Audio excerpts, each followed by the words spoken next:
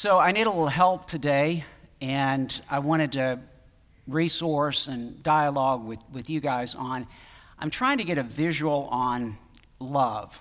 You know, love is a verb, love is a noun, love is a concept, is love real? Probably, I think love's real, right? I mean, but love doesn't necessarily present itself and shake your hand, so how can we visualize love? Well, I kind of thought about love. The way some people do love is, you know, if you're really good to them or they really feel like it today or next week, they might give you a little bitty drop occasionally. And you might get all excited because, hey, they're starting to drop a little bit in your direction, but then sometimes they hold back, right? Is that love? Is that real love? Is love based on, well, you know, I've got this much left. I can probably give you, I don't know, maybe just a little percent there. I just drop maybe. Does that look like love to you guys? Love?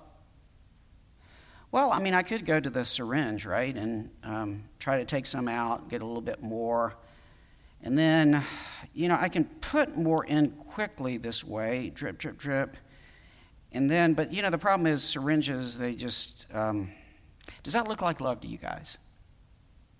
Anybody? Anybody want to vote for, did we just move up to love at this level? What about this? Totally poured in. Does that look like love to you? Yeah. That's love. Hold that in your mind and your heart and your soul as we turn to our message for today, which is about love. And really the question that is before us in life, the essential valuation that you will make in your brief life here on earth involves love. The challenge is that real love costs you everything. You don't get to drib and drab and drip a little bit here. If we're going to even get close to talking about love, real love costs everything. But this then begs the question. It's a question that people ask when they're dating somebody else. It's a question that people ask, well, should we have children or not? It's a question that people ask on all kinds of relationships and all kinds of issues. Is love worth it? Is love worth it? Or is love a waste? Is love a waste? I want return on my investment, and love is just not working for me like a hedge fund. So, yeah, is love worth it? We each answer that question in relation to a number of temporal things. Then we answer it penultimately with respect to other people. And then we answer the question ultimately in relation to eternal God. Is love worth it? Is she worth it? Is he worth it? Are they worth it? And then ultimately, is God worth it? So this means the essential valuation, you know, we're all into valuation, right? The essential valuation you make that is of eternal consequence. You get to make one valuation, one central evaluation that is of eternal consequence while you're here on earth. And that is loving God worth it? Because faith in God really flows from and circles back around to loving God. The Bible actually says that God is love. God is love. I'm going to grab this Bible. We can track along with this. I can tell you this. In 1 John chapter 4, verse 8, we get this famous statement. God is love. God is love. And it tells us that those who live in love actually live in God because God is love. Now, let me be very clear. You got to get the order of the word, you know, order of words, subject, object. This is really important, right? This is not saying love is God. Let me repeat that.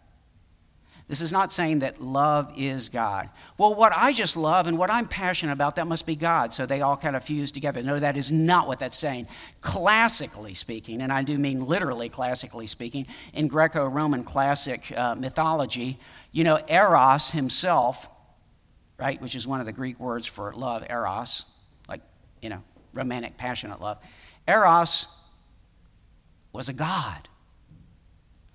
Originally, and this makes a lot of sense to me, in the really proto-mythology of Greece, Eros was the son of Chaos. That makes a lot of sense. Chaos is not a nice god, okay? Chaos is like big, kind of evil, murky. And Eros, romantic and sexual passion, was the son of Chaos. But then we got a little more polite and politically correct, as civilization moved on.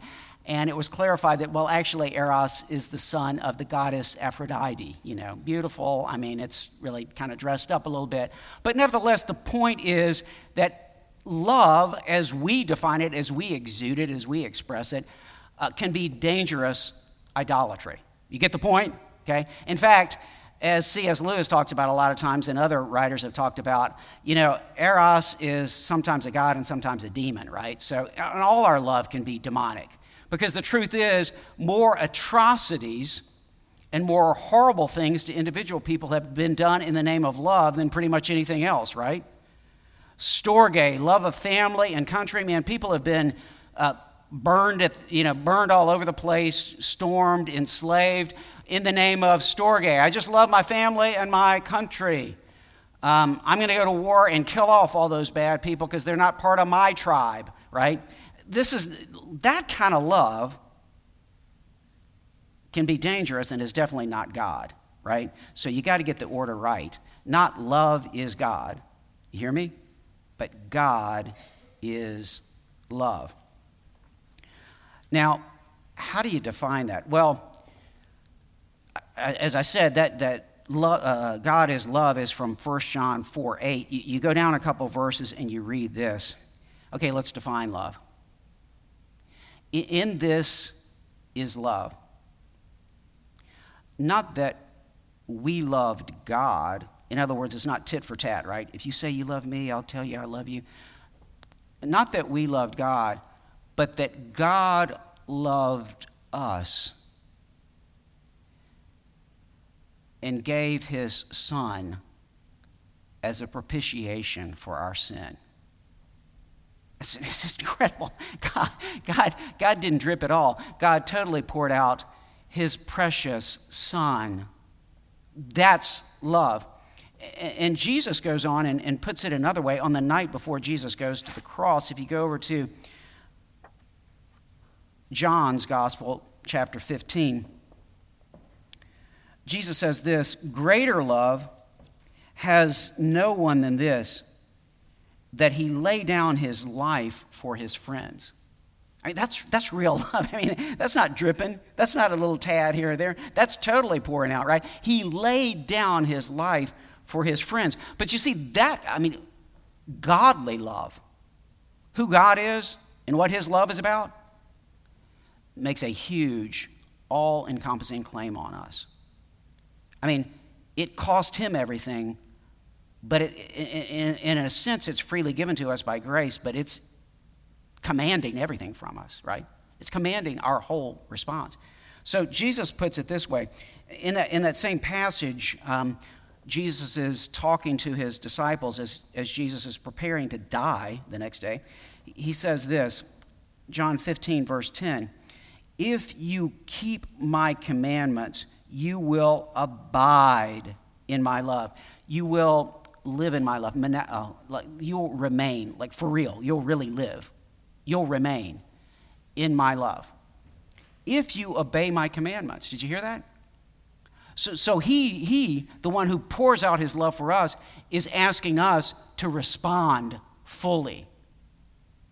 It's not just, well, Jesus, I do love you. I mean, I'll sing a song to you here or there on Sunday morning, but actually trying to follow a lot of what's in here is confusing and challenging to me, and it's not very popular right now in our culture. So, Jesus, I do love you, but God bless you, you poor thing. Now just go on. No. Jesus says, if you obey me. If you obey my commandments, then you will live in my love, and my love lives in you. So that's what Jesus said. All of this brings us back to this question, which is both an affirmation and a question for today's sermon. The sermon is love a waste or worth it? A waste or worth it all? And for our scriptures for today, we're going to be back in Mark's Gospel as we move towards the conclusion of this whole series on Mark's Gospel. We've pretty much covered all the way through, back in Easter, resurrection, and we've been working our way back through, really digging into the last section of the 3 sections of Mark's Gospel. Today we're going to pick up and we're going to read, just go backwards a little bit and read from chapter 10, verses 29 and 30, and then move ahead to kind of where we've been focusing on the last few weeks, which is Mark chapter 14, the beginning part of that. So I invite you to turn with me, or you can watch up on the screen, I believe, as we look first to Mark chapter 10, verses 29 and 30. The context of this is right after Jesus, the rich young ruler, has said, Jesus, I'll do anything. I just want to live forever. I want to have eternal life. I want to inherit the kingdom. And I've been really good, and I'm really earnest, and I'm ready to stand up and raise my hand at a rally, Jesus, and sign the card or whatever else you need from me, Jesus. And Jesus says, well, you lack one thing. Sell everything you have and give it to the poor. And then come follow me. And if you're following me, you will live forever. And the rich young ruler goes away really sad because he had lots of stuff. Remember that story? So this is in follow-up to that. After Jesus has told his disciples, it's going to be harder for a rich person to enter the kingdom, to have eternal life, to be saved, because they just hang on to so much. They want to hang on to so much. Their trust is in their stuff here than it is for a camel to go through the eye of a needle. So then after that, Jesus says this. Jesus said, "Amen, I say to you," and whenever you know this, you've heard this from me dozens of times, in Mark's Gospel and in the Gospels, whenever Jesus says amen, which means truly, I tell you, okay, and then he says, I tell you this, that means the disciples then and we now are supposed to pay really close attention. Okay? He's going to teach us 2 different things in the passages we're reading here where he says this. Amen, I say to you, there is no one who has left house or brothers or sisters or mother or father or children or lands for my sake and for the gospel who will not receive 100-fold now, in this time, houses and brothers and sisters and mothers and children and lands with persecutions, and in the age to come, what the rich young ruler was looking for, right? Eternal life. I want to be in heaven. Yeah, you'll get that, Jesus says. Whoever gives up here on earth will receive countless more unto eternal life. Then over to Mark 14. Again, Mark 14, the opening verses start what's called the Passion narrative. The last, we're kind of cruising towards into the final section of Mark's last part of his gospel.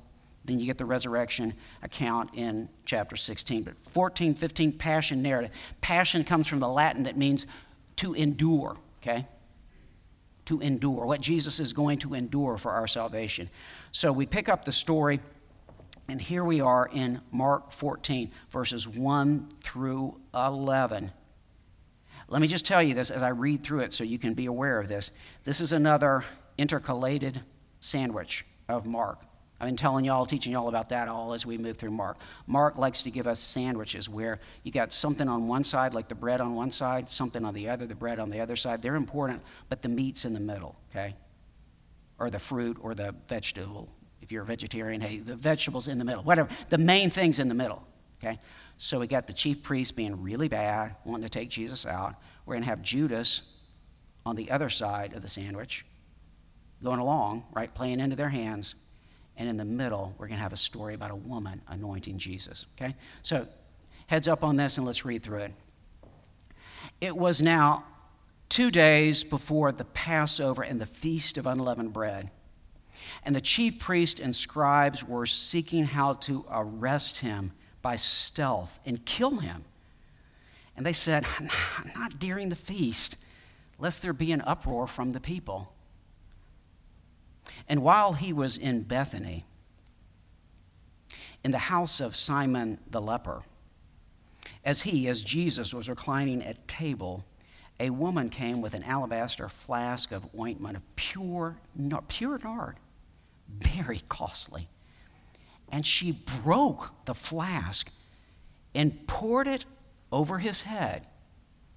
There were some who said to themselves indignantly, "Why was the ointment wasted like that? For this ointment could have been sold for more than 300 denarii and given to the poor." And they scolded her. But Jesus said, "Leave her alone. Why do you trouble her? She has done a beautiful thing to me. For you always have the poor with you, and whenever you want, you can do good for them.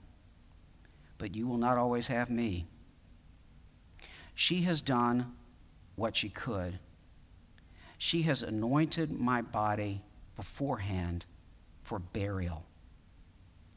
And amen, here it is again, and amen, truly I say to you, wherever the gospel is proclaimed in the whole world, what she has done will be told in memory of her."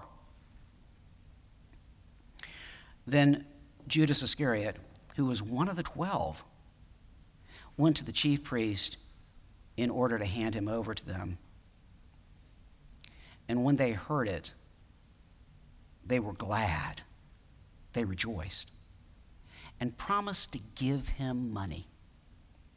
And he sought an opportunity to hand him over, to betray him. This is the word of the Lord. Thanks be to God. Friends, the grass withers, the flowers fade, but the word of our God will stand forever. Amen. So it was 2 days, Mark tells us at the beginning of this sandwich story, before the Passover and the Feast of Unleavened Bread. So we're sometime in between Monday and Wednesday, depending on what timing you're looking at with Jewish timing. The chief priest and the scribes were seeking how to arrest him by stealth. Don't they sound like nice people? And then to kill him. But they have a problem, okay? Even though the crowds are not ultimately going to stick with Jesus, he's still popular. I mean, even though he's confused a lot of people with his teaching and he's not come down as the revolutionary who's going to drive out the Romans this week of Passover and liberate Israel, nevertheless, he's popular. Even the crowds love it when he took down on Tuesday in the temple precincts in rapid succession the chief priest, the Pharisees, the scribes, the teachers of the law, the Sadducees. I mean, he took them all down, and it says that the crowds were delighted at the way he made fun of the bad theology and stupid alignments of the religious leaders. So Jesus is popular kind of with the fickle crowd, but I mean, he's still popular. Remember, there are at least 5 times as many people packed into Jerusalem and Jerusalem's outer areas as there are normally. You've got a ton of people, okay?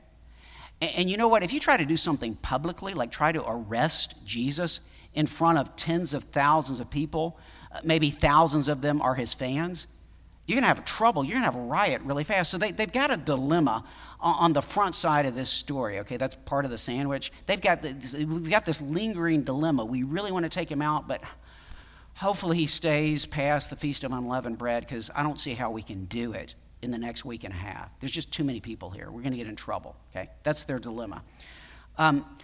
So then we go into this central story. Now, this could very well be a flashback, okay, to several days earlier than this. According to John's gospel, if we've got the 2 stories connected here, what Matthew and Mark tell us about and what John chapter 12 tells us about, this is actually Mary, the sister of Lazarus, Mary of Bethany, his big sister's name Martha. She's the one who does this anointing. And according to John, this happens on Saturday before Palm Sunday. Okay, so we could be having a flashback here, and this is a flashback that we're being told is what, because you're sitting there saying, how could Judas, one of the 12, get together with these guys that we've just read about? I mean, even if he's got questions about Jesus, what? And Mark is telling us this is the story. This is the incident that apparently puts Judas over the edge. It seems to be what Mark is basically conveying to us. And while he was at Bethany, in the house of Simon the leper. Now, this means, in other words, read between the lines here, this is a leper who's been healed, okay, because otherwise he can't host this big feast. And we would guess, right, he's throwing a feast for Jesus, so whom do you think healed Simon? Probably Jesus, right? It's just one of those miracle stories. You know, Jesus heals all kinds of people that are not told about. But Simon the leper, or the former leper, decides to host this big feast for Jesus in Bethany. And while Jesus was reclining at table, a woman is not supposed to walk into the middle of a feast where the big guys are reclining at table. Okay, this is shocking. A woman came in with an alabaster flask of ointment of pure nard. Okay, this isn't watered down. This isn't like standard parfum, right? I mean, we're talking pure nard or myrrh. Okay, you know, you've heard of myrrh before, right? In the Jesus story, right? Where else do you hear about myrrh? Like with the Magi, right? Oil, gold, frankincense, and myrrh. And remember from we three kings, right? Myrrh is used for what? Burial, right? But it's really valuable. It's really sweet smelling. And you know what? Like one little drop of pure nard. I mean, it's kind of like, ladies, if you had the real stuff. I mean, would you maybe do a fraction of one drop? Maybe if you were going out on a big party night or something like. I mean, maybe one little drop. You know. And this flask, I mean, you know, you've put the nard inside of it, right? It's been put inside, so you can open it back up and give maybe, I don't know, just a little drop. Because, I mean, it's worth thousands, and the whole thing's worth tens of thousands of dollars.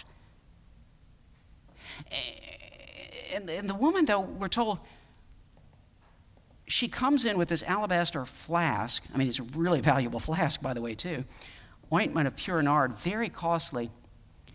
And she doesn't kind of just take a little bit of it, right? Because it would have filled the whole house, just a couple little drops of it. She breaks the flask. That means there's no going back. Do you hear me? There is no going back. She breaks the flask and don't drop it over. Pours it over his head, the whole thing. It is likely that this is this woman's family heirloom. I mean, this is worth more than a working man, a fairly skilled working man would make in an entire year. Okay, you're talking tens and tens of thousands of dollars. She breaks it open, and understand this. This is her heirloom. If this is Mary of Bethany specifically, we know that basically we've got Mary, Martha, and Lazarus, right? Daddy and Mama are gone. So as I said a couple weeks ago, this most likely would also be her dowry. If this woman wants to marry and marry well, she needs a dowry. And it's like she's taking her dowry and breaking the whole thing and pouring it on Jesus. It's incredible.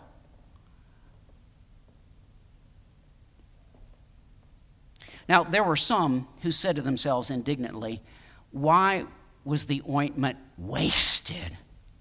Can't you just hear them? They're saying it to themselves. Matthew goes ahead and tells us a little bit more that some of these folks complaining are Jesus' own disciples. Does that shock you? That Christians would complain about money things and what somebody else did and critique somebody else? Well, yeah, some of the disciples, they're complaining about it. And then John steps it up even further. Just like sometimes Simon Peter is the lead spokesman for the disciples. In this case, the lead complainer. You know, God hates complainers, right? But anyway, you get them all the time, all over the place, right? The lead complainer, it turns out, is Judas. Because John tells us he held the treasury, and he was really into money, and he was really upset about this waste of all this money that he could have managed in the treasury and taken some for himself. That's what John tells us, too, in the Mary of Bethany story. So why was this ointment wasted like that? For this ointment, there's a couple reasons, we can give here. So for this ointment could have been sold for more than 300 denarii, more than a year's pay, okay? This could go like heading up towards six figures. and could have been, given to the poor. Come on. Now we ourselves, even though it's Passover, haven't taken a collection for the poor yet, but this could have been used. We could have taken some of this for the poor. Like a lot of times in the gospel and the way Jesus ministers, people rebuke other people and then Jesus comes back on them, right? So you get the rebuke and the counter rebuke. And here it is again. But they're rebuking, shaming this woman publicly. Can you imagine this? Women, can you imagine this? You've come in and done this, and she's being shamed in front of. Here comes Jesus. Jesus says, leave her alone. Why do you trouble her? She has done a beautiful thing to me. Not just kind of a drop, right? She's done the kalan ergon, which is the strong translation here, which is fine, is a beautiful thing. A really, really good thing. And then he goes on, Jesus goes on, prophesying, look, folks, my hour has come. In John's gospel, you read it, Jesus literally says, my hour has come. Here he's saying it this way, okay? My hour has come. I'm about to die, folks. 7, for you will always have the poor with you, and whenever you want, you can do good for them, but you will not always have me. Attention, the hour is here. Note, if you're with me on Wednesday night, you know this already. I kind of unpacked this a couple weeks ago on a Wednesday night Bible study. You go through the first book of the Psalms, you get to the final psalm, right? The ultimate of the book 1 of the Psalms, Psalms of David, right? You get the opening beatitude, blessed is the man who, okay. Then you get the Psalm 2, the Psalm of the Messiah, okay, being the Son of God. And then you get 39 Psalms of David, the rest of book 1. And the last one is a beatitude. And it says, blessed is the man, is the one who considers the poor. Okay? That's a scripture, Amy quoted it earlier, that can be used and certainly was used as an encouragement to give to the poor. But the actual background on this is it's a Psalm of David when David has been treasonously turned over by, basically Ahithophel has turned against David and gone over to Absalom, David's rebellious son, right? And Jesus, as he goes to the cross, claims this psalm, like all the others. They're all about Jesus, right? He says, Psalm 41, do you guys not get this is about me? It's about me. Because he specifically quotes it when he talks about Judas. You can read this in John's gospel. 41:9, Psalm 41:9, the one who, my close friend, who ate my bread has lifted his heel against me. Jesus is saying that's Judas.